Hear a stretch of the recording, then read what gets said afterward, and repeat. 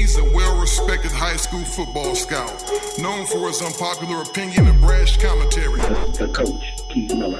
He's a well-respected national high school football recruiting analyst. Craig Biggins. Together they bring you the transparent truth, the world's #1 source for high school football recruiting news and interviews.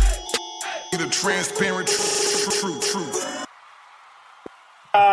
Welcome to another episode of The Transparent Truth. It's your boy, Coach Keith. I'm here with my guy, GB. What up? What up, Keith? Greg Biggins in the house. We up here at Centennial High School, recording live. Centennial High School, the home of the Huskies.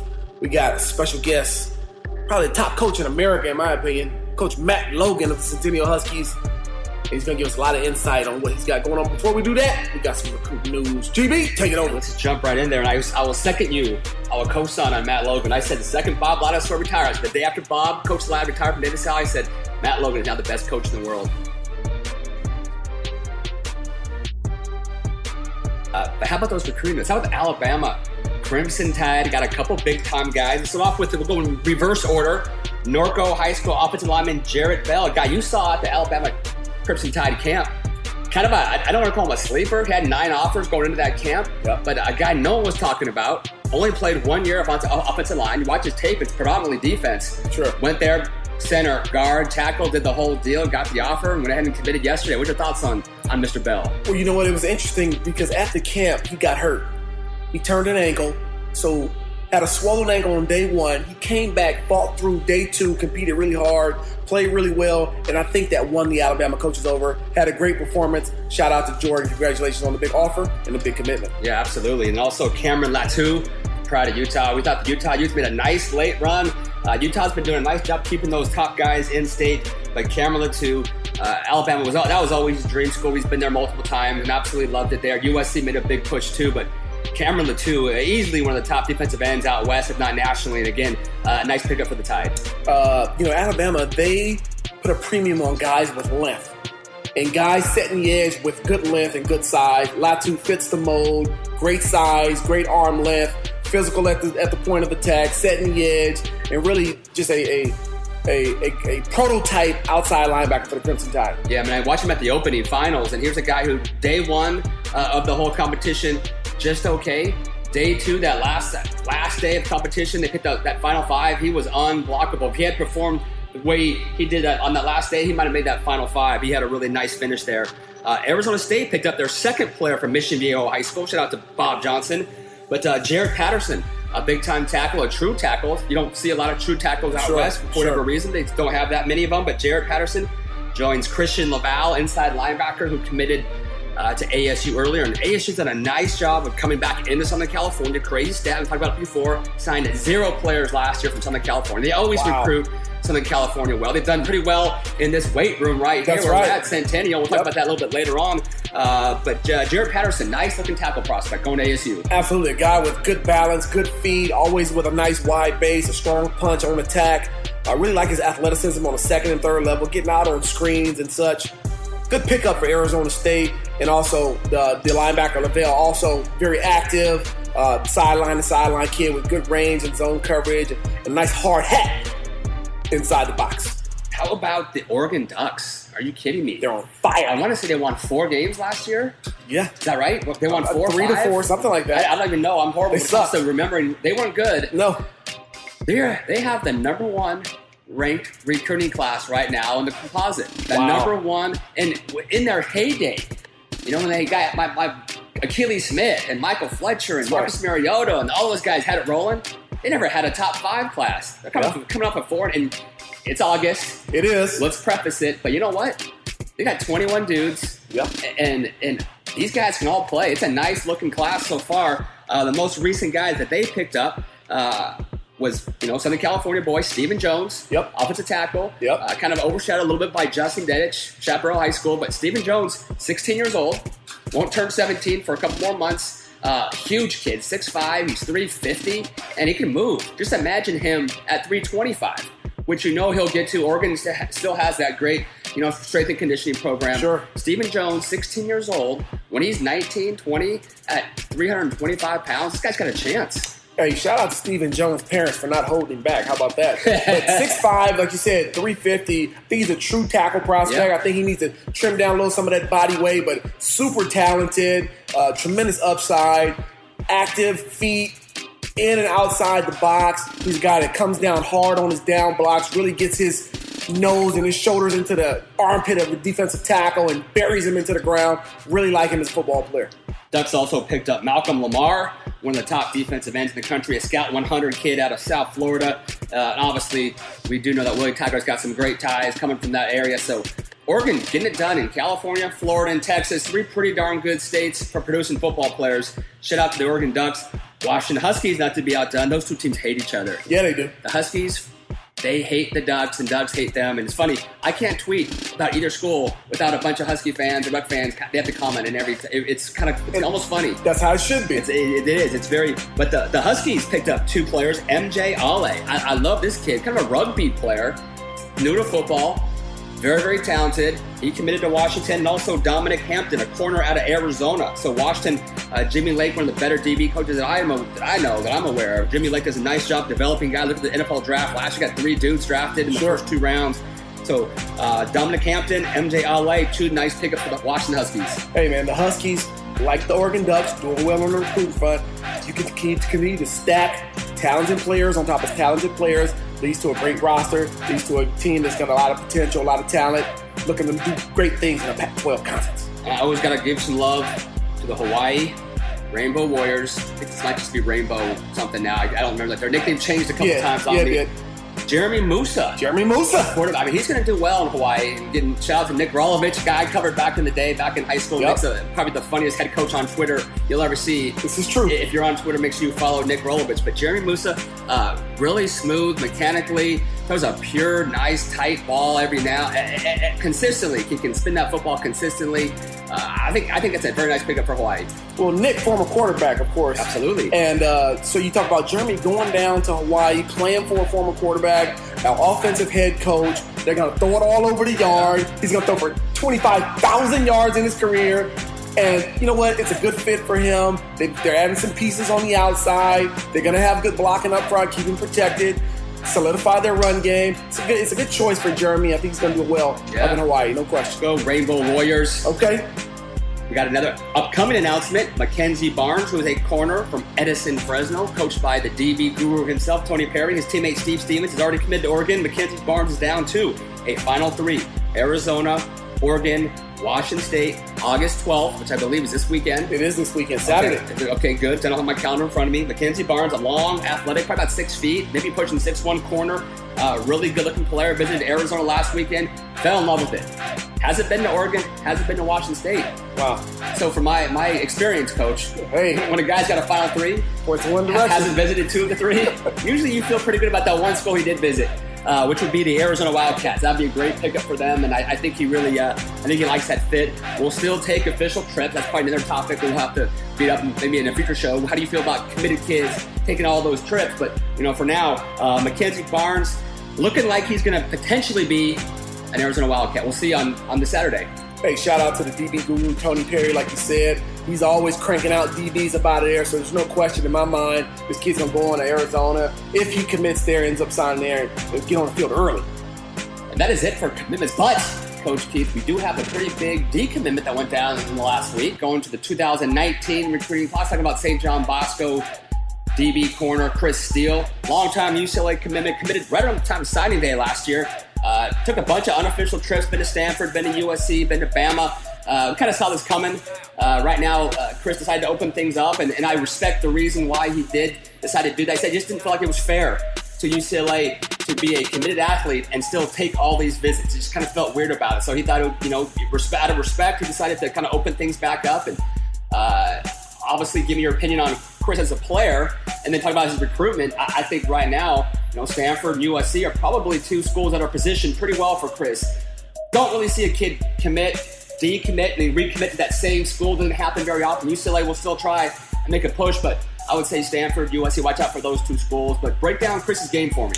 In my experience, Greg, the great players are the big guys that can do little guy things, right? Little guys can always move quick and be fast and within, points A, B to C. When the big guys can be quick and be fast from points A to C, those are the ones who are special. Chris Steele, you're talking about 6 feet, 185 pounds, pure rip. Okay, he's got to have an ounce of fat on him. And physical football player, versatile, can play anywhere in the secondary, covers the ball well, can run highway to highway with receivers, stay in guys' hip pockets, really competes at 11 feet in the air when the ball arrives. Really like his discipline as a defensive back and his work ethic. Yeah. The guy's a continuous worker. He's got his DB coach at his high school. He's got his private coach. He's got his dad at home coaching him every single second. So just a kid, just a gem rat. And in terms of his recruitment, Chris committed really, really early. And, it's tough when you commit early because all the suitors haven't came out yet. And so once those suitors like Bama and Stanford and SC and Washington, all those guys start coming out, it starts to pique your interest. And shout out to Chris because, like you said, decommitting for the right reasons. He didn't feel okay with going to see other schools, going to talk to other coaches while being committed to UCLA. So if you want to go see other schools and he wants to talk to other coaches, hey, back away from your commitment. Say, I need to reevaluate things and go out, see what you need to see, talk to who you need to talk to, and find out what you like and what's best fit for you. No, 100%. And one thing, we live in a day and age right now where there's just commitments don't mean a whole lot.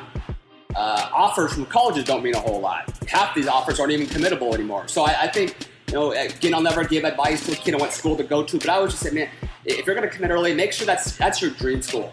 Don't just commit to a coach. They could leave. Don't just commit because the school is number one in the nation. The biggest, most popular school, most prestigious school might not be the best school for you. Sure. Find the best fit for you. And if you really love it, man, go ahead and jump on it early. But, man, don't be that guy who commits and decommits, and then commits and then decommits again, and then does it 3 or 4 different times. Then you look like a flake. And so, my whole thing is go through the process. Enjoy the visits. Do all that kind of stuff. When it becomes stressful and you know what you want to do, go ahead and do it. But don't jump on it early if you're not 100% sure that that's the place you want to go to. Don't just have the attitude, well, I can decommit if I want to. Now, that should be your last resort, not your backup plan. Yeah, this is true. A fit is so important. Not to belabor the point, but quick story, Aaron Court, right? Old Orange Lutheran quarterback. Yeah. I coached against him one of my last years coaching high school football. And he was Marcus Mariota before Marcus Mariota. He chose to go to USC, and I'm thinking, why would this super athletic, super rangy quarterback choose to go to a pro-style system? Chose SC, things didn't work out, ended up transferring. The rest was kind of history. I thought he should have been an Oregon Duck from the beginning. He had the perfect skill set for their offense. Probably would have been a Heisman contender at some point. I mean, kid was a super athlete and threw the ball really well. We lost to them in the semifinals. And Aaron, he was an outstanding football player, but the fit was bad at SC. Even though he loved the SC, the fit was bad, didn't work out. So, to all you young athletes out there, make sure your fit is good. Make sure you love the place. Find what's best for you. Do not follow somebody else's wave. I totally agree, Coach. And speaking of finding the right fit, and we're here at Centennial High School, I love this place. Man, we're in the weight room right now, and this is, if you watch Centennial play, this is the weight room that I would expect to see. There's benches with holes in it. These dumbbells are 10, 15 years old. Yeah. This is old school prison yard stuff, man. That's why this program is so stinking tough, physical, nasty, aggressive. I love walking in here and seeing all this. When you think Centennial football, you think spread. You think throwing for a bunch of yards, running for a bunch of yards. When I think about Centennial football, like you said, I think physical, man. They will knock the snot out of you up front. They've got physical backs who run hard and break tackles. Their offensive line, man, they get after you with those big splits. Their defense plays fast. They play hard. Not always the most talented group of individuals on defense, but, man, they play as a unit and play as hard as they can. And, man, this weight room embodies what this team and what this school is all about, man. There's not a platform in here. There's not a box jump in here. They don't have anything in here that's probably worth over about $150 when they purchased it. But let me tell you something. You can tell the sweat drops on the floor. They're still moist. You see the blood specks on the wall. Matter of fact, I think I see a booger sitting on a rack. You're looking real hard right now. I am. But you know what? You do have a Gatorade machine that I might have to visit in a couple minutes. But, dude, this place is beautiful. This is what I want to see from Centennial High School, public school, orange school buses. They don't care. That's right. They will go nose to nose and keep the crap out of every single one. They play through the whistle. Man, this is beautiful in here. So coming up, we got our interview featured interview with who I think, and Greg agrees, the top high school coach in the country, Coach Matt Logan. We got a special interview with him. He's going to sit down and come talk to us about the Huskies past, present, and future. We're looking forward to having that conversation. We'll be right with you in just a second. Matt Logan, coming up on The Transparent Truth. This is The Transparent Truth. Special report. Recording live with maybe the top coach in the country. A man I've got a tremendous amount of respect for, Coach Matt Logan of the Centennial High School Huskies. How you doing, Coach? Doing good. Thank you for coming out. Thank you for coming on to the show. So just kind of getting started with our interview here. I'm going to pass the mic to Greg. He's got a couple questions for you. All kinds of questions for you, Coach. I just read yesterday that this is your 21st year. My 21st year doing this too. We're kind of joined together. We both were kind of Siamese twins in this business. That's right. We were rookies and yeah, a little bit of first-year players. Now we're vets. Like he said, so much respect for you, and I've said it before. The day, no disrespect to you, but I said the day Bob Laddershire retired, I said Matt Logan's the best coach in America now. So I have no second fiddle to Coach Ladd. He was okay. He wasn't bad. But let's start off. First time I watched you play, I never seen a team with your wide splits, the up-tempo offense. If you can, what first got you into coaching, and where that offensive scheme that you developed, where'd that come from? What first got me coaching is after playing college football, I wasn't sure what route I wanted to do. I selected a major because I had to at some point in time along the college process, and selected business, so I thought I would go into sales like my father did. Did that for a year or two and realized how much I missed the game and how much I loved working with my buddies' little brothers and training them and those kind of aspects. And just, I'd been on a team since I think I was 4 or 5 years old, and I missed that whole aspect of that. So went back to school to get my teaching credential. Started coaching. My first year was at Monterey High School. And then I coached 2 years at Esperanza High School. And then I was here for 2 years as an assistant and then took over the head coach in '97. Let's back up a little bit. Where'd you play your college ball at? I played at Fullerton College first. Nice. For Hal Scherbeck. Okay. Awesome man. I'm a Titan as well. So again, man, we're like right there with each other. Siamese twins, It's incredible how much we have in common. Big time. So Fullerton College, then went up to Chico State and played under Mike Bellotti. Oh, dude, so you've been around some guys. Yeah. What was Coach Bellotti like? Very intelligent man. Intelligent man. That's all you got to say. Just intelligent. I was waiting for a story. Give me a Coach Bellotti story. There's got to be a couple. Did you see him as being a guy who would go on and coach and win a bunch of games in the Pac-12? I did, because actually Nick Aliotti was there as an assistant coach prior to it, so he had just gone to Oregon the year I got there. So we kind of could tell that a couple guys from the staff were moving up, and even our trainers, the head trainer, our assistant trainer at Chico's, the head trainer at Oregon now. So so funny because I was up there I think I was speaking at the clinic or something, and we passed each other. I'm like, Chief, Chico State. It was so funny. So we both recognized each other. It was kind of funny, yeah. So your 1 year at Mater Dei, was Coach Ronson the head coach? He was, yeah, and I coached freshman football, yeah. Do you remember some of the dudes that you coached that? Yeah, actually, yeah. Kim Worthy was a linebacker for me. Braga was a DB. Okay. I'm trying to think of the offensive guys. Michael Graham was a tailback at the time. I think he was playing some varsity as a freshman. So yeah. Now, what about you? Went over to Esperanza. Now, I'm Norris County guys. I remember back in the day, it was Esperanza Los Al. That was a rivalry. Was that when you were coaching at that time, or was that a little bit before or after you were coaching there? That's definitely when I was coaching there. Travis Kershke, that whole era. Right after him. Okay. Yeah, I was with Darren Footman. Yeah. Anton Hector. Yeah. So those are some of the guys from Esperanza. We lost to Los Al both those years, and pretty good thumpings they gave us. So they were good. They were pretty good back then. And that's one of the reasons why I run the offense I run.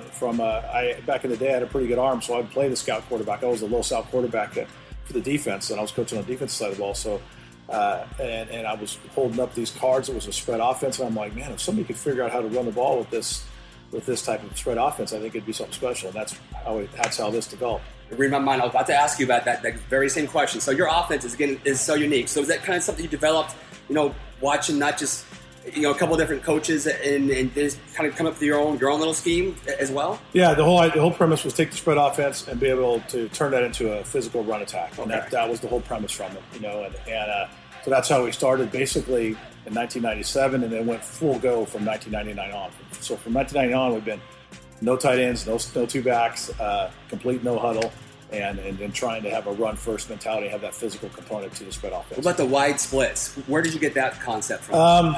So that kind of happened. I'd like to think it was some great philosophical, great theory, and some great idea, but basically we didn't have any linemen. So to create space, we couldn't push them off the ball as the inside zone scheme was taught. Double team, get vertical push. We just did it by alignment. We just spaced out a little bit and gave our running backs, try to give them a little bit of room to run. And so that has now morphed into the philosophy that we have now. As we got bigger and better, we just kind of maintain that philosophy and then go with it. You look at this wall; it's awesome. I almost forgot some of the dudes that you guys have had in the past. If you can, and again, I don't want to put you on the spot too much, but I kind of do a little bit. Give me just a quick thought on. Let's look at these quarterbacks. So the first guy I remember. Matt Scott, Michael Eubank. Which one? I think Eubank came. Matt Scott was he like one of the first guys that kind of really got things rolling in terms of you guys competed for a state title his year, right? Or was it just his junior year? Okay, or actually senior year.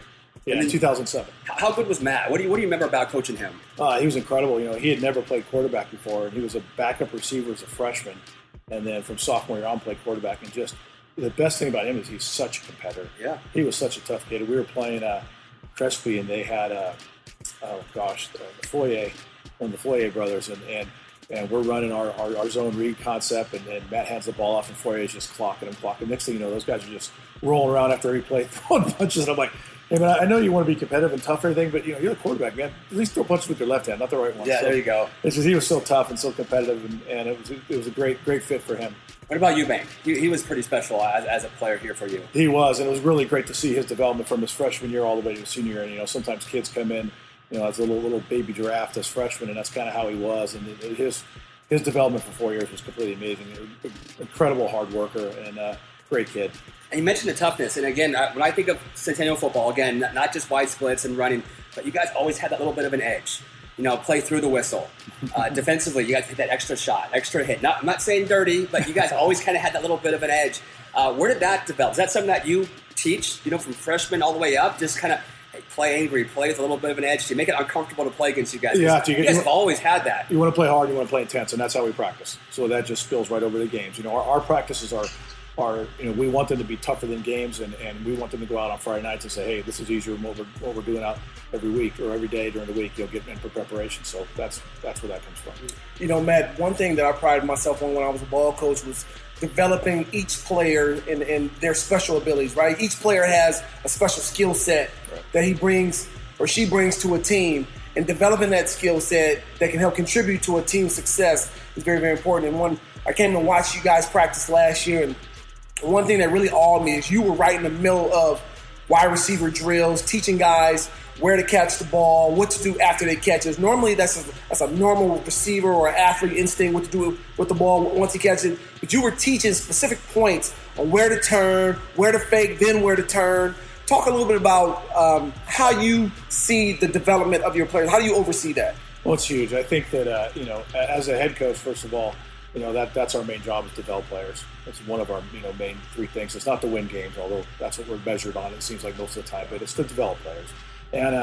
And so, that as a staff, we cross-coach, and if we see something, we're not going to – there's no ego problems where somebody cannot coach a guy up for a certain thing or this and that. So, we'll often – especially me being the head coach, we'll coach other positions. Kind of depends on what's going on for the day, and those type of things. Especially, for example, if the special teams drill is going on and my receiver coach is committed to coaching that, then I've got the receivers and the quarterbacks or what have you, or it might be the same thing with running backs. So, there's certain technique level. We want to make sure we're very thorough with our kids. We want to make sure that they understand what's expected of them and give them the tools to be successful. So, Coach, the show, I don't know if you know, our title of the show is called Transparent Truth. What that means is just truth no matter what. Might be uncomfortable for somebody, but we always speak on it. Okay. I got to ask you, again, on the spot, you've had some great running backs. Bass Brothers, you've had Miles, you had JJ. Minor. You've had a ton, right? Yeah. Give me who's the best running back you've ever had? That's tough. That is tough.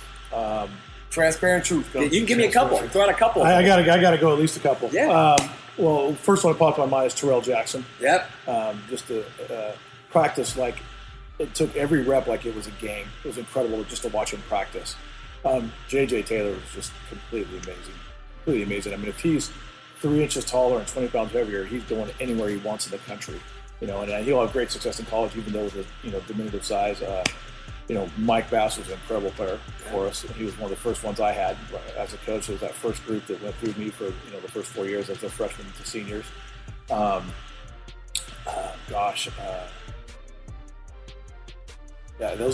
Trey Watson was an incredible player. I mean, he's doing great things at Cal, and he was an incredible player and had a great smile and loved to play the game and loved to have fun. And there's a whole line of them. I was at that game against St. Bonnie where I think Trey broke a record, if I recall. It was the Honor Bowl. He must have carried the ball so many times and just kept running through St. Bonnie. But, all your running backs, it's funny, they're always about 5'9", at the most, maybe 5'10", but they're all just so tough, physical. Have you ever had a guy above 6 feet run the ball for you? The very first year I was here, we had a 6 foot, 250-pound running back, Ronnie Fakima. What was that like? He was just a bulldozer. Yeah? He was unreal. Yeah, he was a man. So he was good. That was my biggest one by far. I'm going to ask you the same thing because you have had some great receivers too. I remember Ricky Marve was so tough and physical. Yeah. You had Javon, broke all the records, McKinley. Give me one receiver that you wanted to go, 3rd and 10. You need to get a first down. Who's your go-to receiver? Probably Javon. I'm going to say right now, and there's been Ricky Marve you mentioned, Chase Trebuchet. We had kids going back a little bit farther, Normando Mariscal, Deshaun Miller, which is Vontaze Burfict's little brother. Wow. I mean, there's a lineage of receivers, too. We're lucky. So you mentioned Vontaze, which is someone we definitely want to talk a lot about. Yeah. Again, I was at the game against Mater Dei when, we talked about this earlier, man, one of the most vicious hits. Not going to say if it was clean or whatnot, but he went after a little bit low on Matt. But what was it like to coach Vontaze? And if you can, go from the first time you met him. Did he always kind of have the physical edge to him? Or was that something that you instilled or just brought out of him? The first time I met him, he was a chubby little, happy little go-lucky kid on our sidelines because his brother played for us. So he was throwing the ball around the sidelines with other little kids or coaches or other players that might not have been in a drill from, I'm going to guess from the time he was probably 10 years old, 12 years old, in that range.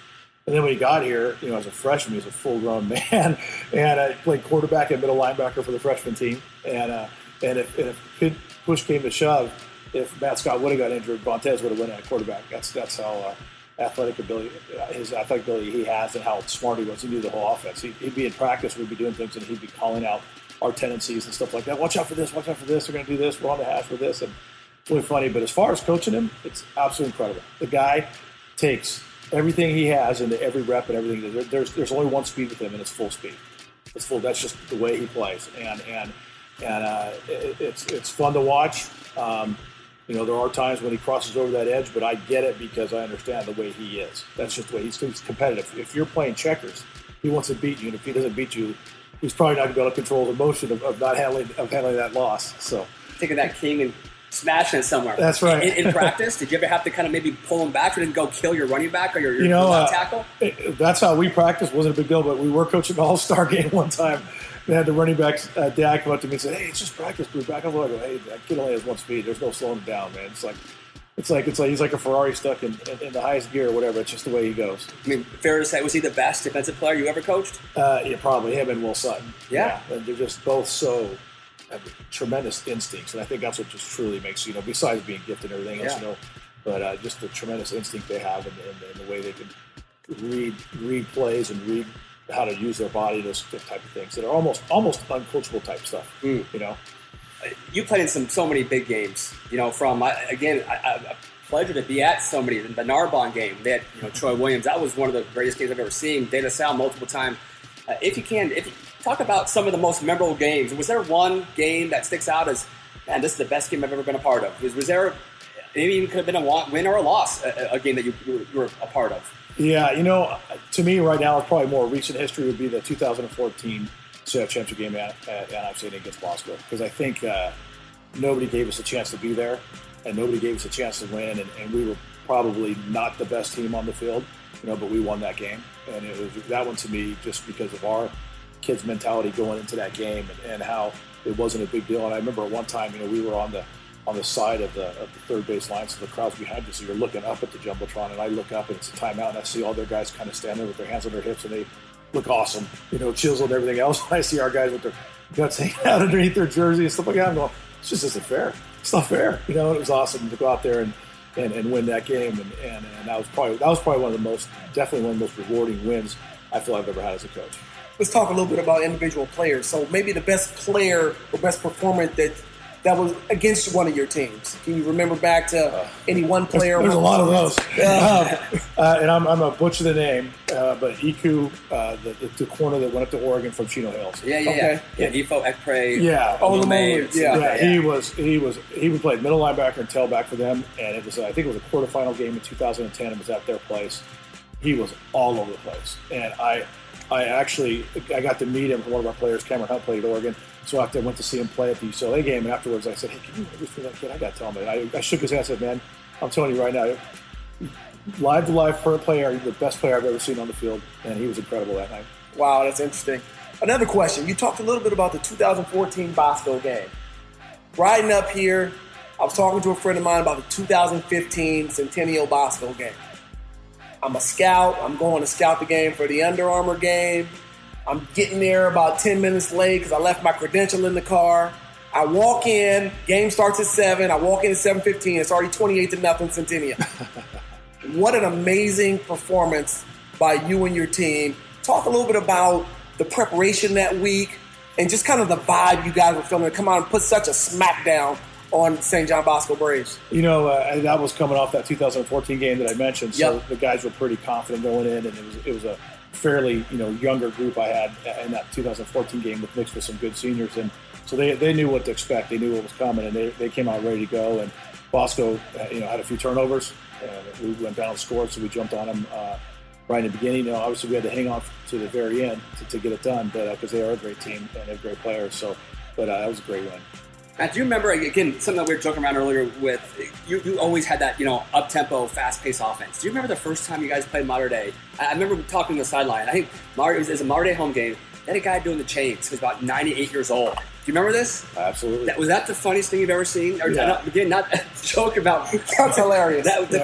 What was your thoughts going into that game when you saw those guys thinking, man, these guys are going to do anything to try to win this game? Exactly. Yeah, that's what you think. It's like, oh my gosh, I think they found the oldest alumni they could put down there and say, okay. I think he even had a disability in terms of walking and struggled walking, and only was the age of the disability there too. So, but yeah, it's funny. It's amazing what happens in games. They're funny stories. You get to the line of scrimmage, and like a half hour later, you see this guy kind of just walking up to get the.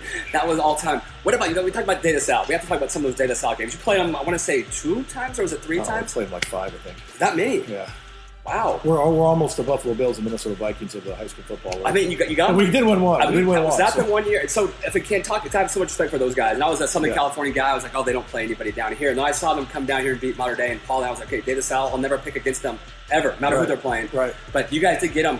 But if you can't, what was it like playing against Coach Ladouceur, just the De La Salle, the way they get off the line of scrimmage, the offensive line, the way they defensively, how they make it so tough to do what you. That's the only team. I feel you guys could score points against New England Patriots. De La Salle is always the one team I've ever seen being able to slow you down a little bit. What's it like preparing for them and just some of the memories against those guys? Well, first of all, I think walking off that field that first time in 2007, I just felt like, gosh, we need to expect and get more out of our kids. Because I think one of the best things to do is they maximize their kids and they get the most out of what their abilities are. And playing in the second year in a row was a complete great experience for us because I think it was the shell shock was done at that point and we were ready to go, and it wasn't it was the first time ever in a big stadium and all that kind of stuff that I kind of went down on the first game. But what I was most proud of was being down 4 scores to a team like that in the third quarter and getting within 7 at the end of the game and have a chance, an opportunity to try to win it was incredible. So that's what made me most proud of my team, and so that way I knew that at that point I knew what kind of level we were at and what we could achieve to. Playing against them is the ultimate program and team in high school football. So it's an honor, and you come out of that game as a better coach and player just because of having you're playing against a guy that's technically sound. They don't make mistakes, and if we make a mistake, they score a touchdown. I think one of the things they do such a good job with that offense, they grind the clock a little bit, so you get less opportunities on offense. They never turn it over. They'll turn it over against everybody else, but when we play each other, no turnovers. No turnovers. So, hey, moving forward to this upcoming season, the 2017 Centennial Huskies, of course, you got a 5-star quarterback who everybody's got rated pretty much kind of top on the West Coast. Had a couple guys transfer out. Talk about this year's team, the expectations, and some top performers you expect to really show out for you this season. Okay.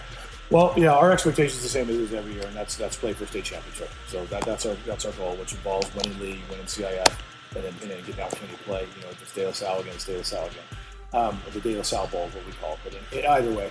So that's our goal, is to get back to that. As far as our team, we love our guys. They work hard. They're all in. The guys that we have here compete and want to compete. And, as far as offensively, as far as players that are going to be top players, you already mentioned Tanner McKee. We got 2 or 3 tailbacks right now that are competing, and we like all 3 of them. 2 of them are returners from last year, and one's a transfer kid that came in.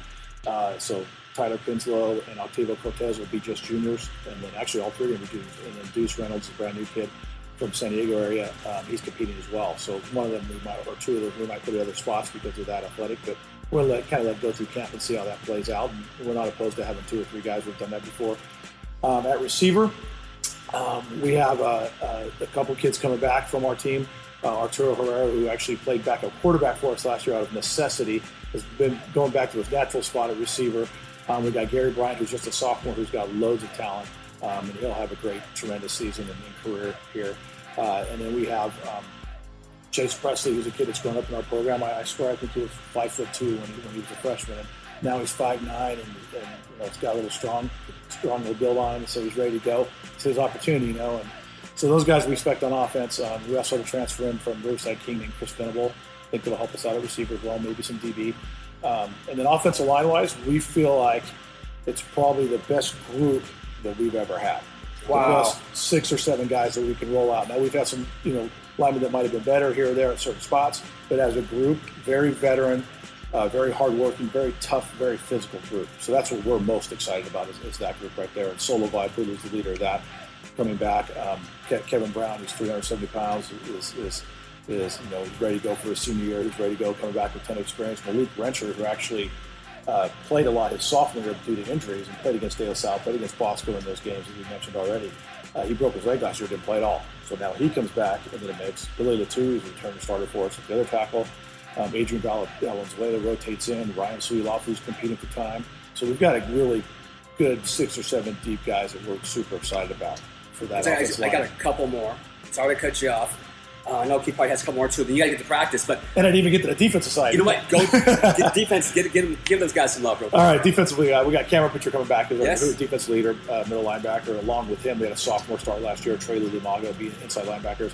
And as a group, probably are one of our best groups of linebackers we've had. And that's held in high regards because the group we had with Fontes and Shelly Lyons and Brandon McGee was a pretty talented group.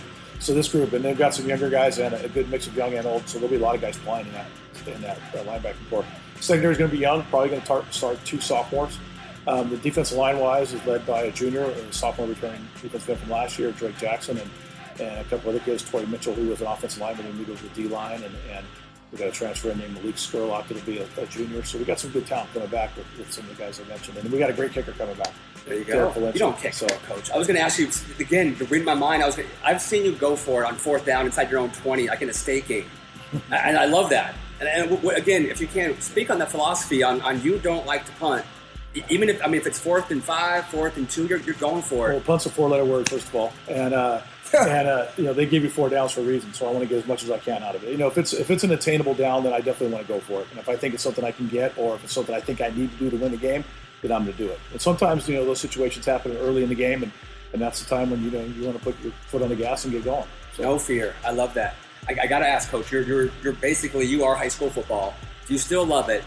And second part was, how much longer do you see yourself coaching at Centennial High School? I'm hoping for a long time, because when you leave, I have to leave, right? We're kind of connected here, but how much longer do you see yourself doing this? Well, I love it, first of all, otherwise I wouldn't be doing it. The pay is good, but it's not great. So let's face it. So, you don't do this for the pay. You do it because you love the game and you love working with kids. So until that goes away, I plan on doing it. As far as being here, I plan on being here as long as they have me. So it's an awesome opportunity, great year. I've been great. I think I've gone through my 4th principal now, if I'm not mistaken. It's my 4th principal now, and all the admin, and I've been through 2 ADs, super supportive of kids in general, and which lends over to the football team and the academic side of it, which is incredible support we have here at school. And the last one for me, and I'm sure Keith's got one last one too, but they deal with Nike yesterday. I'm wearing my Nike stuff. Matt James is a good friend of mine for 20 years. Get back if you can. Kind of talk about the Nike deal, give those guys a little bit of love, and what does that mean for your program? Just a great opportunity for us. I mean, for what the kids get, from it is incredible, and all the things that they would normally have to purchase. It probably saves them several $100s. Cleats alone. I haven't bought cleats in a long time, but I imagine they're probably over $100 at this point and stuff. So the stuff that the kids get is phenomenal, and obviously it's the best brand out there, best equipment. So we feel great to be part of that partnership, and they're part of that, and knowing that there's only a few schools in the country that have this deal, that have this type of sponsorship. It's tremendous for us. Well, Coach, it's been an honor for you, for us having you on the show, and we really appreciate you taking the time out to speak with us. I know I can speak for myself and Greg when I say that we're big fans of yours, have been for a long time. I'm endorsing you right now. I mean, I know you like it here at Centennial, but I'm endorsing you for the first big college job opening next year. and any of you college administrators you listening out there, Matt Logan would be one heck of a college coach if he ever decided to leave Centennial. Have you ever gotten a college offer before? Ever had an opportunity to make that jump before? I've talked with a few people, usually mostly on a small scale. I just, as you probably know my story with my wife passing away 10 years ago and having to raise my kids, that kind of changed plans a little bit. I thought at one time I wanted to go to college, and maybe that possibility will still come, but I love doing what I'm doing. Keep him here, Coach Keith. Yeah, keep him here. Sounds like we're going to have to keep him here. But anyway, best of luck for 2017. Really appreciate you coming on. Ladies and gentlemen, the one of the all-time greats in California State history, Coach Matt Logan, Centennial High School Huskies. Thank you a lot. Thank you, guys. Appreciate it. This is the Transparent Truth Special Report. Dun, dun, dun, dun. We got a 5-star that just checked into the building. 6'6", 220-pound, 5-star recruit, big on his faith, Tanner McKee, quarterback, Centennial Husky High School. How you doing, Tanner? Good. How are you guys doing? Doing all right, man. So we want to get started with our interview, and of course, Tanner McKee offers from everywhere in the country. But one of the biggest things that we want to talk about is your decision at the Nike opening, Tanner. Right? You chose not to play on Sunday because of your faith. Explain to us a little bit about what that means for you, and then talk about how Monday transpired for you at the opening there. Well, I mean, ever since I was a little kid, I always decided that I wasn't going to compete on Sundays. So when I was little, it was missing out All-Star games or missing out just little things. But at the opening, it was kind of a bigger thing. So at first you think you're going to think about it, but then I felt like it was the right thing to do to sit out.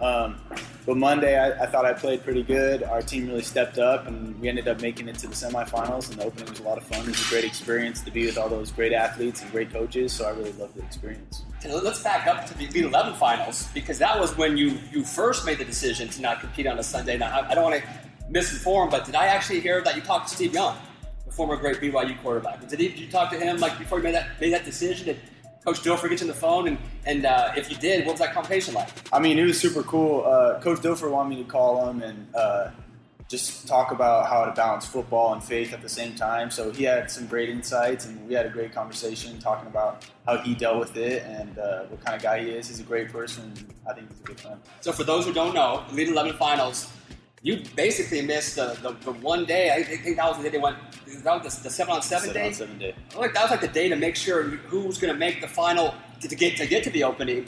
You chose to sit that one out. Even talking to your dad, he's like, "Hey, this is all him." I'm like, your dad was like, you should get out there and play. You mentioned when you were young. Was there ever a time that you were kind of tempted, like, okay, just this one time? I got this big game, baseball, volleyball, whatever sport. You ever tempted just give me just one time, and I'll go back to honoring that every other time. Any times like that? I don't know. I always felt like there was going to be a bigger game. There's always going to be a bigger stage. So I feel like if I sit out this one, then I'm going to have to sit out the next one. Then I'm not keeping my promise because then I keep rolling. So I just say I'm going to stick to it, and I'm going to be super strict on it. That is amazing. And then people are going to ask, potentially if you make the NFL, that'd be the ultimate goal. How would you be able to balance? And I've heard you explain it before, but for those listening, how would you be able to do the NFL thing, which falls on a Sunday as well? Well, if you make it to the NFL, it's your job, it's your career, you do what you have to do. I still love to make the church the times that I can, no matter what time the game is. Maybe I can go before, maybe after. But yeah, by then it's your job and your career. So there you go. If it's a job, you can get it done on Sundays. My guy here, I gotta give him props, Tanner. He has been hyping you for a long time, and I don't know if you even knew this about him. Tanner, you're 16 years old? 17. You just turned 17 pretty Yes. recently. Yes. My guy right here is big fan on. We had this discussion a couple weeks ago about holdbacks, and it's like every quarterback's at least a year, if not 2 years older. You're actually young for your grade. Was there ever any time when you were growing up that you were considering being held back and repeating 8th grade or repeating 6th grade or whatever it was? I mean, not really. I've always had good size, and I've been pretty big, so it wasn't too much of a disadvantage for me. I am planning on serving a 2-year mission, so I will be kind of caught up or old, as you can say, when I'm playing college. So that's kind of my. So last year, your first year starting on the varsity at Centennial, and you guys played IMG. Yep. That was one of the best games I've ever seen. If you can, just some of those monsters up front and just how explosive their defensive secondary was and their offense as well. What's it like being a part of that game and playing against some of those athletes? I mean, well, it's awesome. First of all, the Honor Bowl is a great experience. How they treat the military and the ceremonies before, that was super awesome. But yeah, IMG's got some huge dudes. They're big and fast, and so it's fun to play against athletes like that and to know that we've worked super hard to get there and to compete against guys like that. I thought you had him, Tanner. I did too. Dude, 4th down. I really did too. All of a sudden, Yeah, they go deep on 4th down. And let's fast forward all the way to the season, St. John Bosco. And again, one of the best games I've seen. When you guys play Bosco, it's always a great game. But what stands out about that game? What do you remember most? Good and the bad. If I want to start off bad, I remember throwing that pick. I was going to bring that up, Tanner. That was kind of crucial. good That was and the pretty bad. crucial. You know what? If Miles made the right cut before that, like Matt actually said that to us earlier. Matt Miles cuts inside, he scores it. We're up by 2 scores. Yeah. Well, the good, just making good reads, good passes, hitting the long ball when you have to, extending plays with my feet. I feel like we had a pretty good game against Bosco and IMG both ways. I mean, they're both very good teams, and I think we competed pretty well. You guys get hosed on that last 4th down call, Tanner. Come on, transparent truth, Tanner. Transparent truth, That- You gotta give it. I know you're I don't want to very. be able to like make excuses. No excuses. Just give us the In truth. my eyes, I thought we had it, but I guess the ref didn't see it. How long did it take you to get over that game? Are you one of those guys that just takes? I was gonna say, do you just walk off the field and you're good, or do you like hold on to those losses for a long time? I had to watch that game for like 10 times over and over. In the weight room, actually, we had pictures of Bosco and IMG celebrating, getting all excited, and then it said us and then them, and it had the scores below, us losing by 1 or us losing by 2. So that's just kind of our motivation in the weight room that we have. How good can this year's team be? You feel confident? You don't want to look ahead to anybody, but you got IMG again. Obviously, best case scenario, you're going to be playing probably Bosco and Mater Dei. If you guys make it that far, how can this team get that far? You feel pretty confident? I think we absolutely can. I mean, we've had a great work ethic over spring and summer, and I think we can continue that into the fall, and I hope that pays off. I can't let you go without asking a couple of recruiting questions. Okay. Kind of what I do. Recently, made a trip to Stanford. Is that just a trip, or did you camp with them too? It was like an hour camp. Okay, too. so you threw the ball a little bit for Yes. those guys. Yes. You got the offer from the Cardinal. You had told me, privately, that's okay to say it now, but that was the offer you kind of wanted. That was a big deal for you. Absolutely. What was that trip like for you, and how do you feel about Stanford, obviously, right now with that offer? How highly are they on your list? And don't let us pull anything from extra Yeah. 10. Give it to me straight. Well, I've always loved Stanford. It's been always my top school. So to get that offer, really meant a lot to me. But when we first got there, the first thing they did was go up to Coach Shaw's office and he said, "We want to offer you." So it was kind of like took all the pressure off me for the camp and throughout the day as we were running through plays. But yeah, it's just a great experience being up there. So before, I didn't know that. I didn't know that. I thought you maybe had to earn the offer, which you earned it on the field over the last few years. So you have trips lined up with your other 4 schools. Again, if you can, kind of refresh me. Who are those 4 schools? And if you have those dates in your head, what are those dates? I don't know the dates exactly. I know I'm taking officials to Texas, BYU, Washington, Alabama, and now Stanford. Okay. Was Alabama during? I thought you said that was the LSU game. Yes, right? that was the plays. LSU game. Okay. You're taking all 5 for sure? Yes. That's the plan. Even if you fall in love with one school and visit 3, Yeah. you still want to take all 5 if you can? Yes, absolutely. BYU gets that last one. Yes. Now, BYU, obviously, that's the church school. You probably want to marry a Mormon wife. They have a few nice-looking ladies at BYU. I've been there a few times. If you can, BYU, where are they at amongst those 5, and how important is it to, the whole church factor? I mean, BYU's obviously always been a top school for me. I mean, you always want to go to a school where you fit in. I feel like BYU's, I felt that when I was there. And so, yeah, I'm just trying to find the right place for me right now. What is the biggest things that you're looking for, most important factors for you in picking school? Because you're unique. You're going to be leaving for 2 years. You're going to be coming back. It's going to be, different depth charts. I mean, I'm assuming the head coach is going to be there, but we don't know that for sure. So, what are you looking for in school? What do these 5 have that you want, and what is the one ultimate factor that's going to push that out school over the top? I don't know if I have one right now. Obviously, academics and network is huge. You always want to be set up for life afterwards. Just the locker room and how well you relate with the coaches, that's really big. You're going to be there for 4 years. And then, those are the guys you hang out with. There's only 5 days out of the year that you're going to be at a home field and you're going to be playing with the guys and the stadium's going to be full. So you really have to make a bond with the coaches and the players you have there. And that's it. Tanner, when I first saw you play as a freshman, then again as a sophomore, as a backup for Centennial, you remind me of a young Ben Roethlisberger. Quick release, bigger kid, sneaky athleticism. Talk a little bit about your multi-sport kind of background and how your athleticism kind of developed over the years. Well, I've always loved to compete. No matter what we do, if it's going to play volleyball with family or whatever, I'm almost too competitive. I get really crazy and get really into it. So whenever I have free time, I just love to play whatever sports that are available. When I was little, I played football, basketball, baseball. Then in high school, I started playing football, basketball, volleyball. So just whenever I have time, I look to play sports and compete. That's awesome. Moving forward to this 2017 season, you've got a young wide receiver, Gary Bryant, that I've heard you've already made a really good connection with. He's a guy that you're going to be looking to. Can you talk a little bit about him and the relationship you guys have built on the football field? Well, I mean, he's a stud. He's always that guy that's going to come out and work. If we have a Saturday off or if we have the week off and we want to go throw 4 out of the 7 days that we have off, we already know that Gary's going to be out there and he's always going to put in the extra work. So he's just a super hard worker. He's a smart kid, and he's obviously very talented. Tanner, practice started 10 minutes ago, and you're a leader. So if we don't let you go right now, Coach Logan might not let us back on campus here. So we got to let you go. Appreciate you going. Have a great season. I know we're both rooting for you big time. Again, class kid all the way. I'm excited to see not just next season, but the next 10, 15 years where you're going to be at. That's going to be a lot of fun to watch. Thanks for coming on with us. Yeah, thank you so much. Tanner McKee, what a class kid, what a great football player, Greg. I just telling you the story off camera. I was watching the Centennial game. I think it was his sophomore year, and Anthony Catalano was the starting quarterback. Yep. Walks over to me during the middle of the game. Their defense is on the field, and he goes, "Hey, this guy right over here, he's going to be the next Josh Rosen, but even better. He's the best quarterback we've ever had here." You really don't hear that many quarterbacks talk that highly.